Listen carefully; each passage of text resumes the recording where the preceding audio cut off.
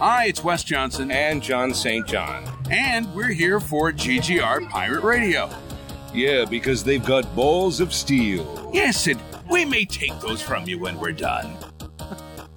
Let's segue smoothly and cleanly into our next topic here, guys. If you're just tuning in, this is GGR Pirate Radio. We're on FXBG Public Radio right now, so thank you for listening. I've got guests Andy Barsh, I have Mr. Steve Connolly, and then, of course, my co-host of GGR Pirate Radio is Mr. Steve Monick.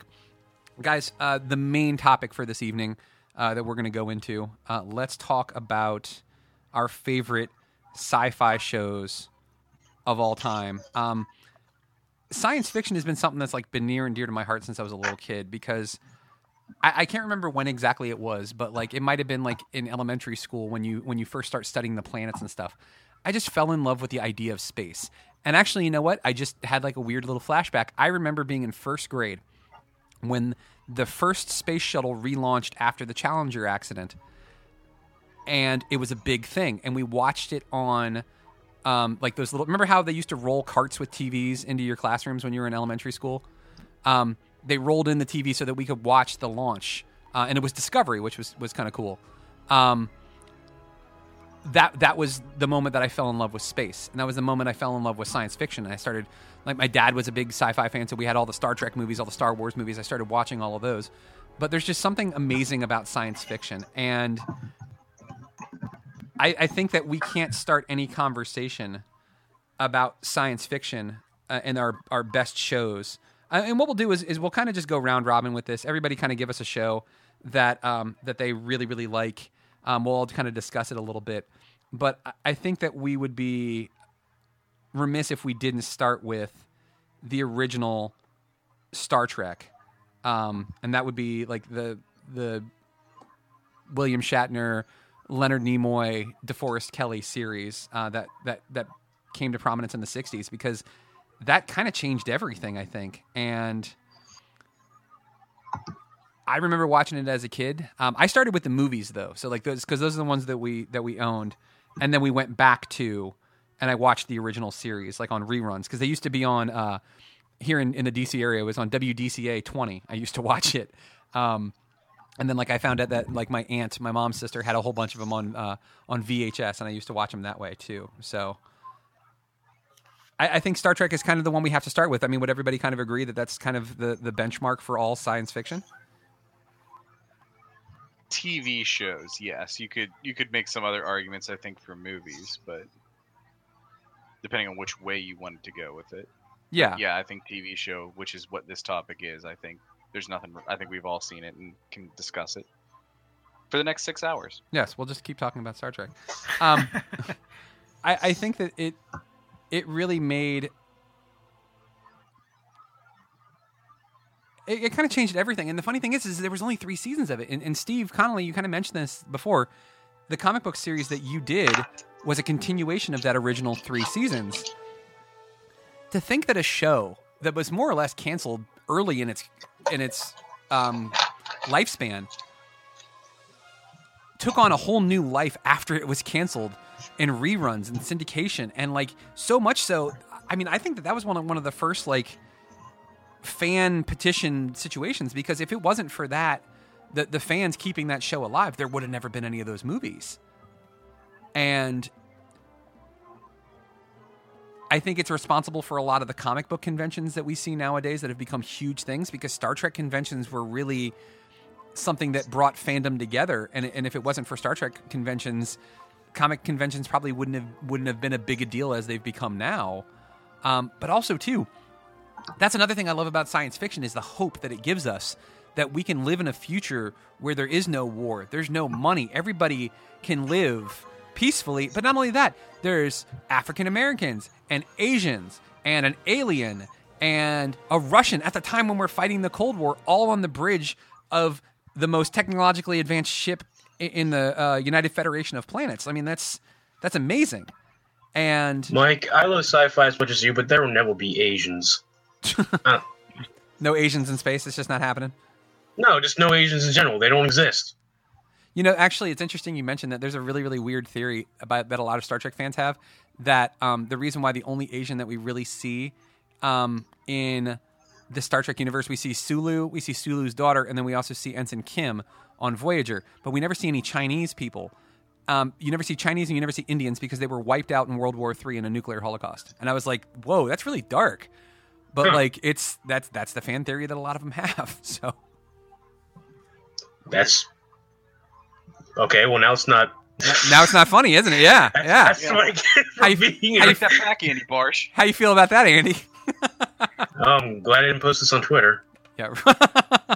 Look at you bringing things full circle. So Star Trek's definitely. I'm just that good. Star Trek is my I first. actually wanted to. Oh, go ahead. Go ahead, Steve. Yeah, that was it. I was just gonna say it was my first pick. So go I ahead. just wanted to ask the other more prime Steve, like how much did you have to go back to the original series to do your work for year 4? Like, did you have to like really dive in to pick up like little like looks and feels of things, or was it kind of already ingrained in your brain enough where you're like, I could do this with my eyes closed? Oh, I definitely had to look at it. I definitely needed a ton of reference. What I should have done, I felt like my skills, that series is now like 15 years old, maybe 12 years old. And I feel like if I were doing it again now, I would probably rely much more heavily on photo reference. I think that's what fans really want. They would, what I told the editors when I got that assignment, I said, I could draw, I'm better at drawing Kirk than I am at drawing Shatner. You know what I mean? I could draw the guy he wants to be. I can draw the animated series version of Kirk, but I can't really draw Shatner. He's kind of, I think I got the likeness rights to draw him because I gave him a 32-inch waist and lots of hair. I think he was like, oh yeah, that's me. But I wasn't really all that great with likenesses. So I did look at the stories, some of the episodes, just to make sure, Scotty wore his hair 15 different ways on the show, making sure that every dial and knob on the bridge was in the right place, because if I got some of those wrong, people would notice. So I wanted to be truthful to the visuals as best I could with what limited abilities I had at the time. I've gotten better. But I love the show. And if you look at some of the movies you talked about the diversity of the crew, the movies did a much better job of being representational. I think 3 and 4, you see a much more, like when that the giant space log in 4 is coming toward Earth. You see that the crews, you see a much more diverse number of ethnicities, which is, I don't know. Oh yeah, you saw a better director at the time. Yeah, you saw a female black captain of the USS Saratoga. There was an Indian captain of the USS Yorktown. There was well done. Yeah, good. I'm a huge Star Trek nerd, Steve. It gives us hope that this is what our future could be, and that's part of the reason why I love science fiction. And it's funny, like in our current day and age, most science fiction is super dystopian. And what does that say about us and our view of the future? That like we're like, there's nothing going to be good about the future. It's all going to be dark and dingy, and everybody's going to be dead and pissed off. Even the new Star Trek Discovery, they're like, let's go to the Mirror universe where everything's freaking terrible and the opposite of what our normal show is. Exactly right. Like it's one of those things. Science fiction has kind of changed, but it does that. It changes with the times, which is why I love it so much. Guest Steve Connolly, or Steve Prime as we're referring to him as, what would be a science fiction series that you are a huge fan of? Give us one, and then we'll go to Mr. Andy Barsh, and then Steve Monick. You can close us out, and we'll roll round robin again. All right, I feel like you're hitting the classics, or kind of like the kind of linchpin series. So I'd either have to say like Doctor Who or Twilight Zone. The kind of ones that are foundational. Let's say Doctor Who. Doctor Who. So then you obviously have to start with the question, right? Who's your Doctor Who? Like, who's your favorite? The one I started with, like John Pertwee, the guy with the ruffled cuffs. I mean, it was not necessarily a great period for Doctor Who. I had since found out, and it was very difficult for me to get into it because often the episodes were black and white, and when I saw it in syndication, it was like on PBS, like in some. Here's one episode, and maybe I'll see another episode next week if I happen to be up from 11:15 to 11:45. It was really, really weird way to try to get that material. And but then I had to in my head I had to put that alongside Star Trek, which was so much more colorful, or Lost in Space, which was so much more fun. So it really paled in comparison to the stuff that I was, that was in syndication at the time. But Pertwee I really liked, and then I liked a lot of the redos, and every standalone episode that Steve Moffat wrote, I loved. And then when he took over the show, I kind of felt like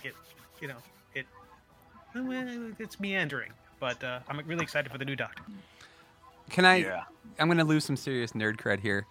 I've only seen a handful of Doctor Who episodes, maybe a dozen at most. You son of a bitch! I know. I never really got into it. It's fine. It wasn't my, and not a British joke at all, but it's just not my cup of tea. And I really did. It was thanks. I don't remember which Doctor it was, but there was one where the Master comes back and basically takes over as the Prime Minister of Great Britain, but like he kills everybody, and he has this very like Blue Velvet moment where like everybody dies because of a poison gas that he spread, and he's like breathing through like a mask, and it just reminded me of that scene that Dennis Hopper had in Blue Velvet where he's like huffing the entire time, and it was like show's really weird, but it's also really good, and like the fact that you had basically had two. Not two doctors, but you had two of the immortal Doctor aliens, whatever they are. They're called Time Lords, Mike. Thank you, Time God Lords. damn it. Thank you. I was just going to let him keep going. I appreciate that, Steve Connolly. Thank you for letting me hang myself with my own noose. But yeah, the two Time Lords, but there were two completely opposite ends of the spectrum. One who just wants to destroy everything, essentially, and one that's trying to kind of save the universe. And in the end, he's dying, and the Doctor can save the Master, and the Master is like, no, you're not saving me. I want to die, and I want to die in your arms so that you know that you couldn't do anything to save me. It was just like, wow, that is some deep stuff. And like, it hooked me enough that I ended up starting to watch the second season after that, but like I kind of trailed off after that. It just wasn't as interesting. It was hard to follow that up. You want to start where I started, which is the Christopher Eccleston stuff, like when they first brought it back. Yeah. That's where I got into it, and I sucked. I'm a huge Doctor Who nerd. Yeah, I'll have to. Likewise. I'll have to go back and watch it. Steve Monick, you're a fan too? Oh yeah, same thing with Andy. Just for a while, it's not on Netflix anymore, which is quite unfortunate. But yeah, the Christopher Eccleston. I think he's the 9th Doctor, right? And then when they did the reboot, and then I really got into it because I like David Tennant. I think, like, from the newest stuff, he's the best. But no sci-fi show. It's really hard to put into words, but no show on my list does a better job of making a situation seem so utterly desperate and without possible success. And then, especially like towards the end of a series, and then the Doctor just pulls like, oh, I've been doing this and that, and you didn't think about this, and then all of a sudden you won, and it's just such expertly written stuff that it all comes together. And I don't know, it's very different. You kind of do have to get over some of the cultural differences, being a British show, and we're all in the States, as they would say. But I really, really like Carrot for it, and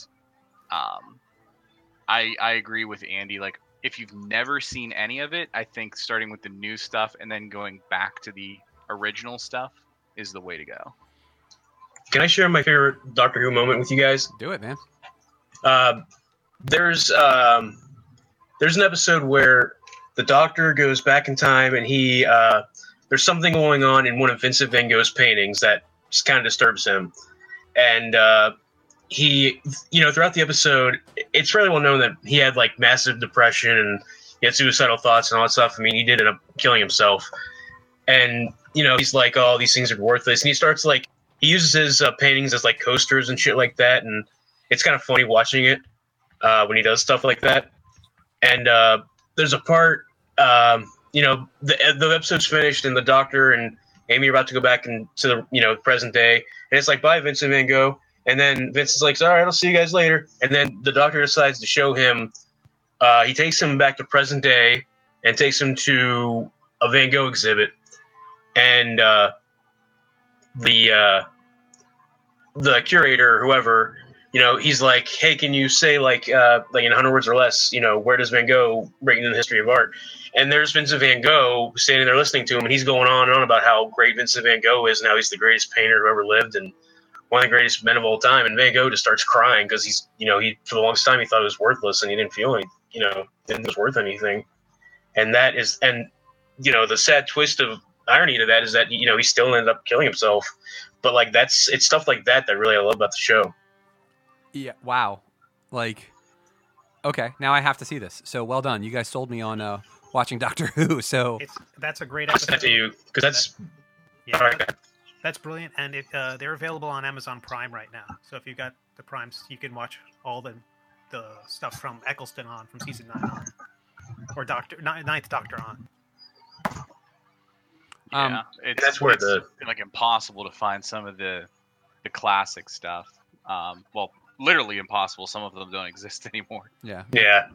Find some old British recording of it and watch it on VCR. Well, that's the thing Yeah. is back when some of the original ones were created to save money, they washed the film and recorded over it. So like some of them literally don't exist anymore. Wow, that's insane. And they have to put them on like DVD and stuff. They had to just animate that stuff with audio from the old like reels. Wow. Yeah, they have like stills and different things they could find, but yeah, you can't. I think there's almost 100 episodes that are missing that can't be found anywhere. Yeah. Andy, give us one of your choices. I mean, obviously, Doctor Who was was big on your list too, but give us another sci-fi show that is like a pillar of the sci-fi community when it comes to TV. I don't know how much of a pillar it is, but one that I really love is Quantum Leap. Yes, dude, that was number 1 on my list. Yes, I love Quantum Leap. Steve Connolly, how do you feel about Quantum Leap? I never really watched it. I saw a handful of episodes. I think that was at a time in my life I was probably working on my career or something like that. I don't know.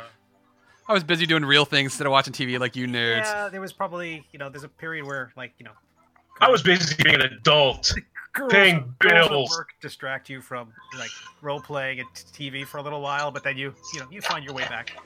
This is very true. I was a big fan of Quantum Leap. I never finished the series, and I started watching it, and it was on Netflix at one point, and I got, like, I want to say a good 2 seasons into it. And then, like, I got distracted by something else. Some other show came on, like Daredevil or something. And I stopped watching it, and then I was like, oh, I'll go back and watch the rest of Quantum Leap, and I never got a chance to finish it. And it was on, I want to say it was either on USA or it was on Sci-Fi for a while. And I would just catch random episodes. And it was such a good show to randomly pick up. You could watch it at any point because you knew the basic premise. Like, he was leaping. They created Andy, you tell me, man. I can't remember all the details. Like, what was the machine called? The Quantum Leap Accelerator, I think. Yeah. So, but the premise of the show, kind of give us, for anybody who's unfamiliar with Quantum Leap.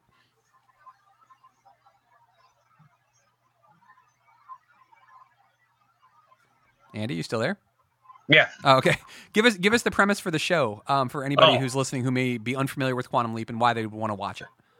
Well, basically, Quantum Leap is about a scientist who invents basically a time machine, but it basically, instead of you getting into a machine and getting out and walking around, you basically have to leap into somebody else's body. And but what happens is he does it too early, or the machine screws up or whatever, and he forgets who he is, and he has to basically, the episode opening to every episode explains to you. He has to put right what once went wrong, and he has a guy named Al with a weird calculator cell phone thing named Ziggy, and he uses that to, put right what once went wrong. Yeah, so basically, like, he's like not like correcting history, but I mean, essentially that's what he's doing. So, like, I'll read the premise real quick off of Wikipedia. Mike doesn't think he did a good enough job. No, he did, but it's a complicated series. I did a terrible job. It's okay. Quantum Leap follows the narrative of Dr. Sam Beckett, a physicist who has become stuck in the past as a result of a time travel experiment gone wrong, and his attempts to return to his present, the late 20th century, by altering events in the past for the better with the aid of a hologram, his friend, Admiral Al Calavici, monitoring from Sam's present. So basically, Al is in the present trying to get him back to the present, while Sam is leaping from person to person in the past at random, basically. But like he's fixing something that went wrong in their life, and that's how he moves on to the next leap. Is he's got to make it right. Like one of my favorite ones, I want to say it's the first episode. He's like a baseball player, and he ends up having to hit a home run for whatever reason, and that's how he moves on to the next leap. He has to like get the girl in one, or like, and he becomes that person. And like when he's there in that person's body, that person is actually back at the present with Al, like sitting in like a waiting room basically until Sam fixes it. So it's a really interesting show. And like it ran for, gosh, how many seasons did it run? 7. It ran 7 seasons. Wow, yeah. So I mean, it stuck No, around I'm sorry, for a while. Five. Yeah, but it won. I mean, it won a Primetime Emmy Award. It won a Golden Globe. I mean, it did well. So I mean, it was a good show. That's another show that was saved by a fan petition. They were canceled in like I think the 3rd season, and then they brought it back for 2 more seasons. Yeah, so that is pretty awesome. Steve, what would be your choice on the list for ones that we haven't talked about yet? Yeah, it was going to be Quantum Leap. I guess I'll have to go with another one that I asked the guys ahead of time before the show whether or not they considered this sci-fi, but I really, really got into Lost when that was on. And I feel like with some of the, moral and metaphysical themes that they had and the scientific structures, like so even though it's on an island, I would still consider it science fiction. Yeah, because there was weird stuff going on the island, so that was pretty science fiction-y. I mean, there was a lot of stuff going on there that was not based. It was based on science, but none of it that we could actually know for sure would actually happen. Yeah, like I guess whenever I hear science fiction, like I immediately think of like, ray guns and starships and that kind of stuff. But I guess it doesn't always have to be that. Like we just talked about Doctor Who, and there's plenty of times they're just like walking around in a field or whatever. So it doesn't have to be outer space. Yeah. But yeah, I mean, Lost was such a, I don't want to say a missed opportunity, because it was a really great show. And I remember my freshman year of college watching that show. It was just on in the background of someone's apartment. We were at a party, and I was into it so much that I stopped like being part of the party and was just watching because it was the pilot. And I was like, oh my God. And so then I had like spring vacation. My dad and brother were on they were on like a little mini vacation, just the two of them. So I was like, hey Mom, why don't we go to Blockbuster and rent this first season of this show on DVD and just watch it? And we pounded through. I mean, this was like proto binge watching before there was like Netflix and stuff like that in the version we have now. And we pounded through that first season so fast, and I was just hooked from there. I don't know. Did any of you guys ever get into Lost in any kind of meaningful way? Not like that. I gave it a shot. Like I watched it up to like I think season 4, but it just when that writer strike stuff was happening and they kind of fumbled the story a little bit, it kind of lost me. But it's definitely got some great writing, some great acting. It's definitely a good show. It just didn't connect with me the way it might have for some people, I lost it at the writer's strike too, Andy. That's a really good call, because that affected a lot of shows. It actually affected another show of mine called Nip Tuck that I really, really enjoyed. The writer's strike just completely derailed any like momentum that those shows had. And Lost, like the last episode that I remember seeing was the one where one of the hobbits is he's like underwater basically, and he's like on the other side of the door, and he's like holding up the thing that he wrote on his hand. He said it's not Penny's boat to Desmond, and like then turns out they go to the future, and that's how the episode ends. It ends in the future. Like that was the last episode I saw, and honestly, if it was still on somewhere, if it was on Netflix or Hulu or something like that, I would probably go back and watch it, because I'd love to see how the series ended. Yeah, and that was when I mentioned before, like the missed potential. It did what J.J. Abrams sometimes does, is he gets these great premises and he gets this great like nugget of an idea, and he sets all this stuff up, and then he just leaves to let other people handle it. And the ending was not there. Like the story, the setup, those first couple seasons, you're so engaged in what in the world could this possibly be going on? Like, what is this? And, Yeah. and you feel like you're just as confused as the people on the screen. Yeah. Like Andy said, the acting was really on point with the different characters there. And then the writer's strike happens, and there's some filler stuff, and then I think it just kind of got away from them. Yeah. Steve Connolly, what are your thoughts on Lost? I don't know. I didn't watch it because it was J.J. Abrams. He kind of burnt me with Alias. I feel like he's kind of like Stephen Moffat with Sherlock. I kind of feel like he knows how to do a setup and he doesn't know how to end it. And it's like one twist after another. I get like, oh man, where is this going? And then the other twist, I can't believe that. Where is it going? And at the end, I can't believe where it went. You know, it was like, oh, okay. It gets so big and so monumental that whatever I see at the end ends up being somewhat disappointing, or it just kind of falls apart. And I don't know if that's because he just doesn't know how many seasons he's going to have, but Alias felt that way. And then so when the people were getting into Lost, I thought maybe someday I'll binge it. I did look it up. It's available on Hulu if you did want to catch up. Well, there you go. So Hulu is where you can watch any episode of Lost.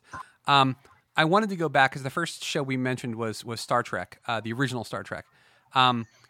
If you guys want to mention each individual series separately, that's fine. I feel like one blanket statement, one umbrella of all Star Trek is kind of works, unless you guys really want to go into TNG, which we kind of talked about with the Patrick Stewart news, or Voyager, or Deep Space Nine, if any of those were on your list of favorites. Anybody that really wants to go into any of those? I mean, TNG was on my list, but like you said, we kind of already hit it. The only thing I want to mention about TNG real quick is that it was incredible that a show that was essentially brought back because of the original series, like when the movies really started to take off after the success of Star Trek IV, which was the biggest Star Trek movie ever, they were like, hey, you know what? Maybe this series does have some life. Let's do a new series. And the fact that the first season kind of sucked, the second season was like, all right, this is okay, but we got to do something. So they completely overhauled the writer room and put new producers in place. And season 3 of Star Trek The Next Generation is by far and away the best season of that show. And season 4 is pretty good, but season 3 was just amazing. That was the one that ended with Best of Both Worlds, where Picard turns into Locutus. But like, for a series to take its predecessor, and I think, in my opinion, surpass it, I think Next Generation is better than the original. It is something of note. And I think that it really became a series that was the Next Generation because a whole new generation of fans fell in love with Star Trek. And even ones that probably had never seen the original series, too. Yeah, that's a good summation. I mean, that was my story as well. Yeah, I think the best episodes of Next Generation are better than the best episodes of the original series. I think the original series cast has a chemistry that the Next Generation doesn't have. Yeah. I mean, that Kirk, Spock, Bones triad thing is pretty amazing, which is probably why the original series cast movies are better than the Next Generation movies. But I think Next Generation, I mean, so many great episodes. And I want to say, you said earlier about Enterprise. If you watch it on Netflix now, it's got the best feature. It's got skip intro, so you don't have to listen to that song. That was the reason why it just sucks the life out of you. And story about that song is the producer, Rick Berman, heard that at the end of the movie Patch Adams, which is like a punchline. But that's where he heard that song and couldn't get the original Rod Stewart version, which I only imagine would have been worse. Oh my god! This can't possibly be true. What you're saying? 100% true. 100% true. No, I'm a good writer, but I'm not that good. But so skip intro. It makes Enterprise so enjoyable. Oh yeah, no, that skip intro thing has really done that a lot. Like, it's saved Orange Is the New Black for me because I hate the intro for that show. And season 4 of Enterprise is great, shockingly great. It does things like explain the way the differences with the Klingons in the original series and the movies. It touches on the augments, Khan's genetically enhanced folks. Oh yeah. It's great. The eugenics wars. Yeah. So okay, so I'll have to go back and watch Star Trek Enterprise because I never watched. You're kind of selling me on that now. Yeah, I'm in. Season 4. I think they knew the show was over, and they did all the nerd stuff you'd want them to do. I have a soft spot, and I ripped on it earlier, but I have a soft spot in my heart for Voyager. There's something about Voyager that I just absolutely loved. Like it wasn't an Enterprise. It was a different premise too. You actually had a running theme. Like you were going to have your monster of the week or your villain of the week, but like there was this overarching theme of we got to get home that none of the other Star Trek series had. And I really enjoyed that. But like I loved this crew. I loved Janeway. I loved Tuvok. I loved Neelix. All of them. Like Paris's arc and then him falling in love with B'Elanna Torres. Like I really enjoyed this series. And like I want to say the first season was boring as hell, but like it really picked up. And I thought it was a pretty good series all in all. And like I wish that we had gotten to see more of Janeway and her crew in a movie instead of just seeing her once as an admiral in Star Trek Nemesis, and that was it. Was anybody else a fan of Voyager? I remember watching some episodes. I think it was like rerun on UPN. I think that dates it right there. But I just don't remember it near as much as I remember watching TNG. Yeah, Voyager you can pick up on Netflix as well, and there's some really, really good episodes. Any of the episodes with the Borg, because they're in the Delta Quadrant, which is the home quadrant of the Borg. Any episode with the Borg is good, so it's an enjoyable series. I thought it was pretty good. Let's jump into some other ones. I mean, because there's a lot here, and we got to kind of wrap the show up here pretty soon. But some sci-fi shows that we haven't mentioned yet. Did anybody have the X-Files on their list? No. I tried. I just couldn't get into the X-Files. I tried a few episodes, but I just couldn't get into it. That was the same with me. I started like halfway through the first season. I was like, I don't get it. I watched it when I was a kid, but I never really, really, really got into it. I watched like the first like 3 or 4 seasons. But yeah, it was never like a must-watch for me.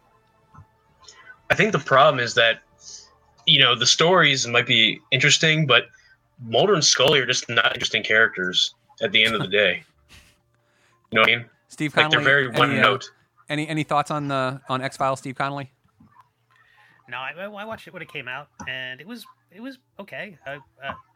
The one note aspect was kind of tiresome after a while. You know, like Scully's looking at Bigfoot and says, he can't be real. I'm like, okay, come on. We've seen enough aliens every single episode that, you think she'd be a little more on board with the paranormal.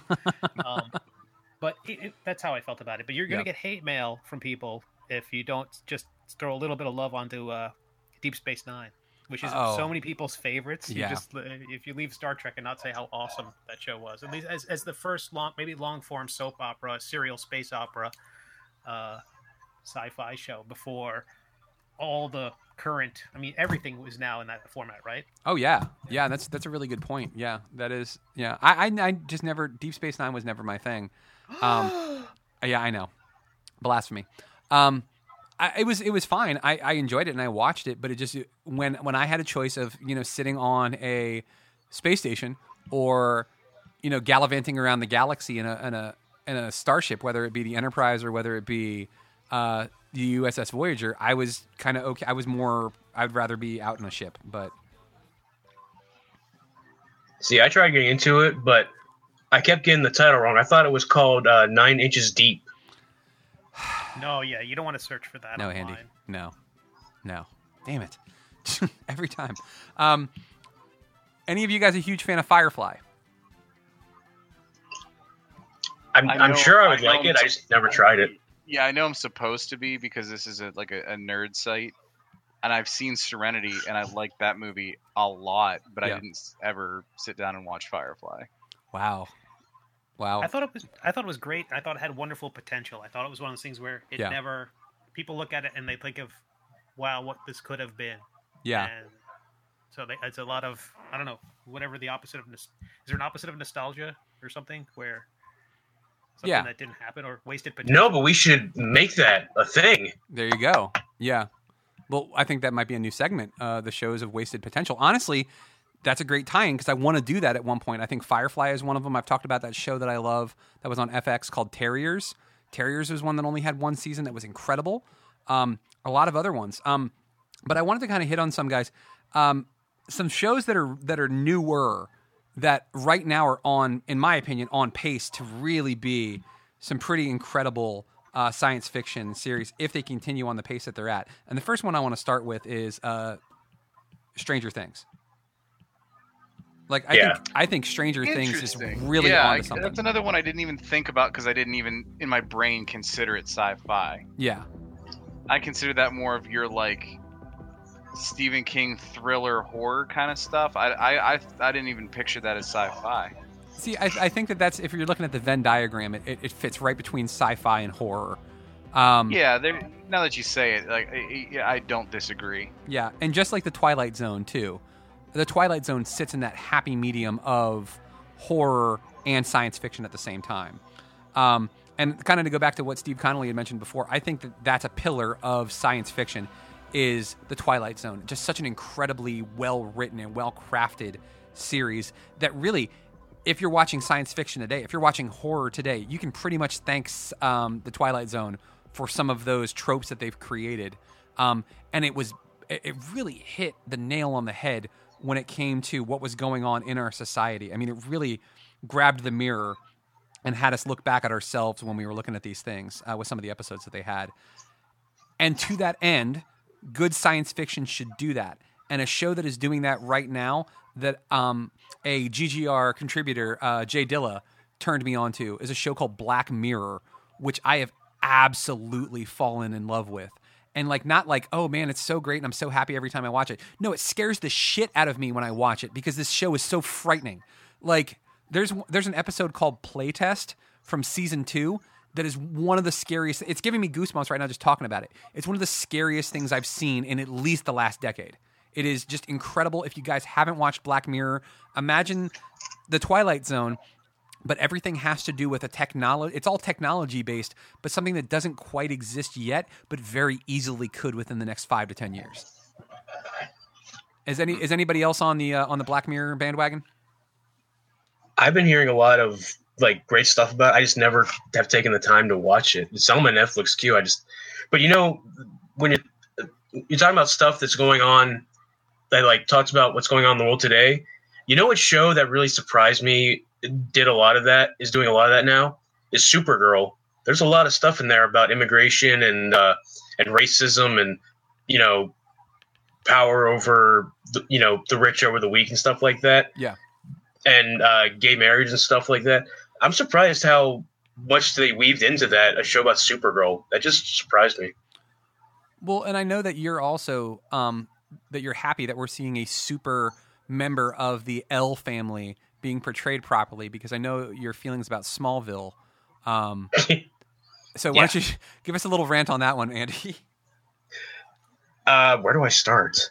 Well, first of all, I wasted 10 years of my life watching that show. They kept, they should have ended it a lot sooner, but they just kept dragging it on and on and on and on. I had issues with Tom Welling because I didn't think he was a very good actor. And I still, to be honest with you, I hate to sound rude, but I don't think he is still. But when I hear more about him, I can see why they cast him as Superman or Clark Kent, not Superman. And it's such a cock tease of a show, they're like, oh, Superman's coming any day now. See this cape? He's gonna be wearing that someday. These glasses, he's gonna wear them sometime. And they bring all these other characters in, they bring the Flash, they put Impulse in there, they put Booster Gold, Beetle, Blue Beetle, all these different characters.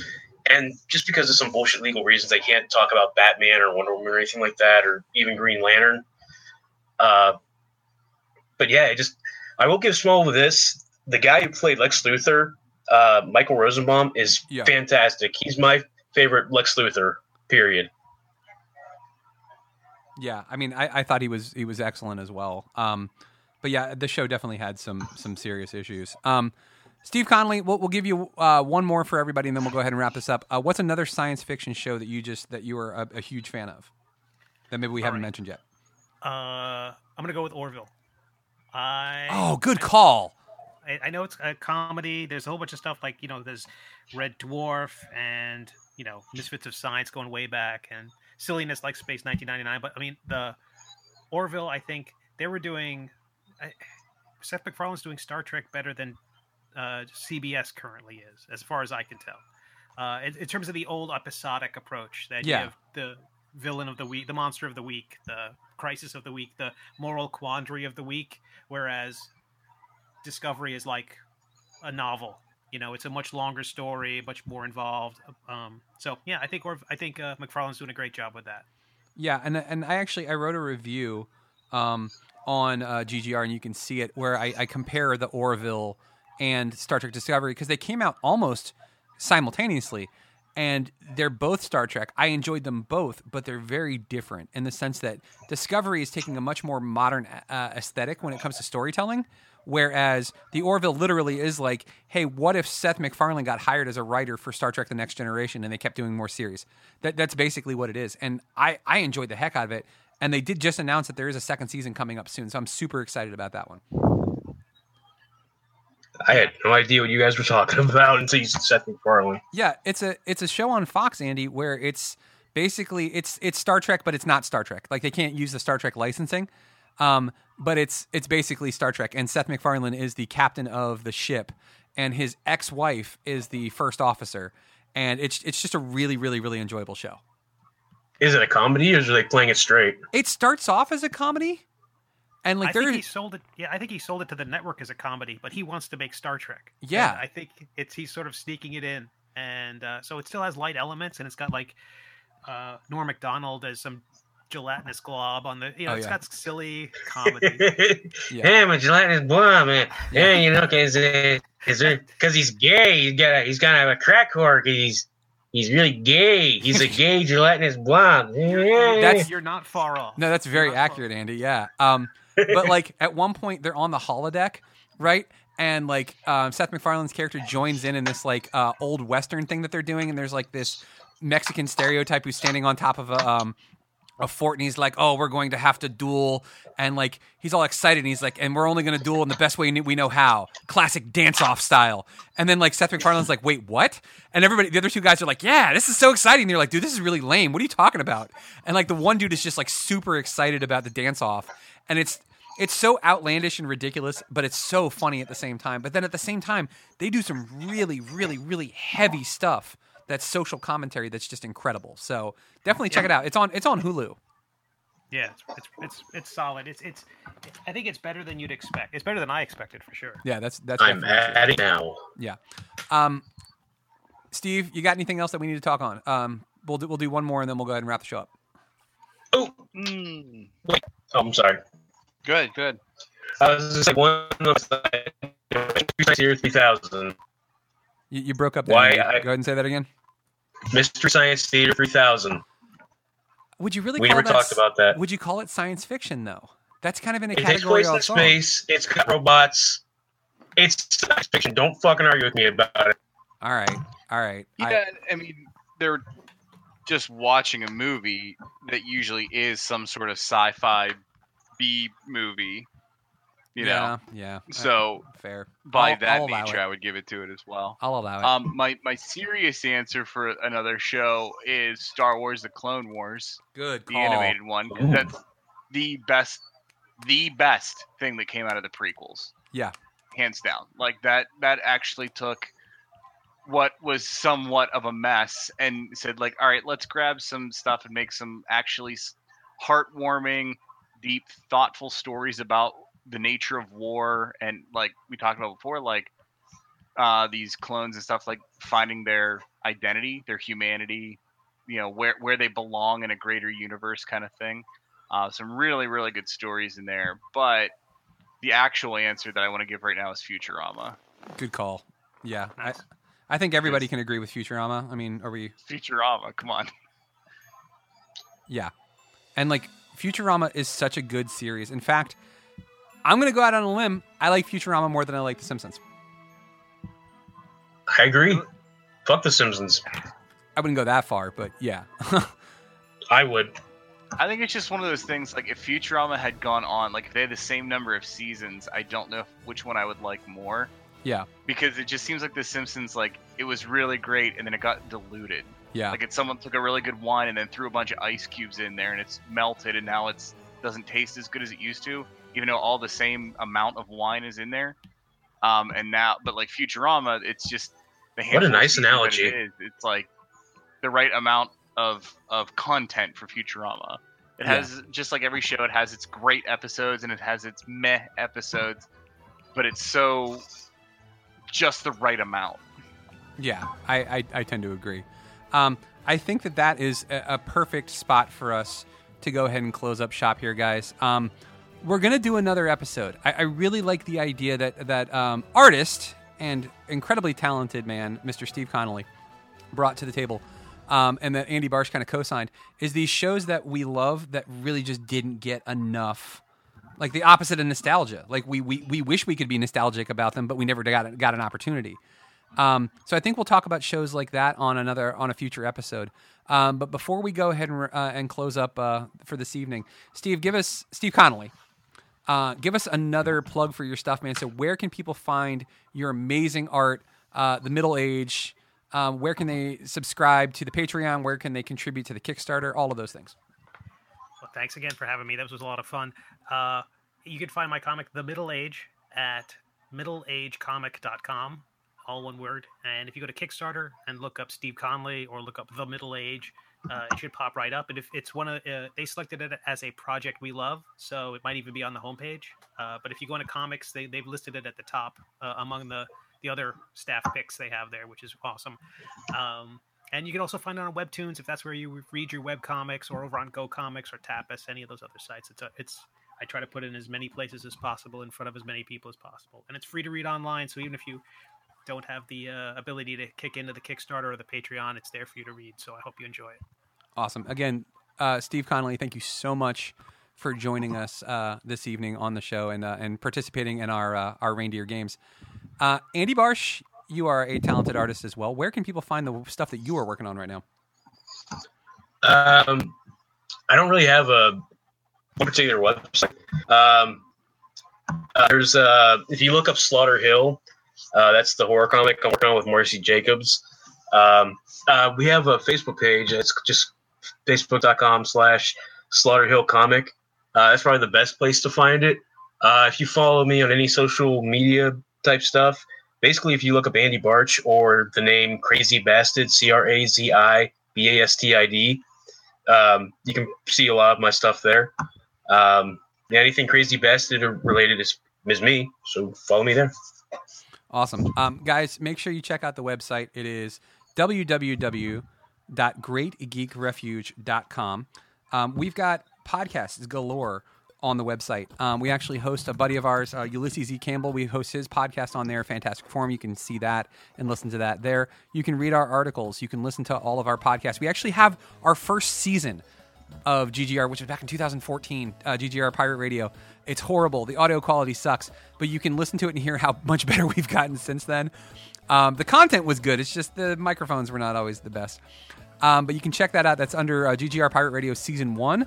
I'll be releasing Season 2, which is where we teamed up with Comics Online here very, very shortly. But for Andy Barsh, and again, let me thank Steve Monick. He put together the geek sheet that we had for this week. So he'll be continuing to do that for our episodes. So big thanks to Steve. But for Steve, for Andy, for our guest, Steve Connolly, my name is Mike Lunsford, and this has been GGR Pirate Radio.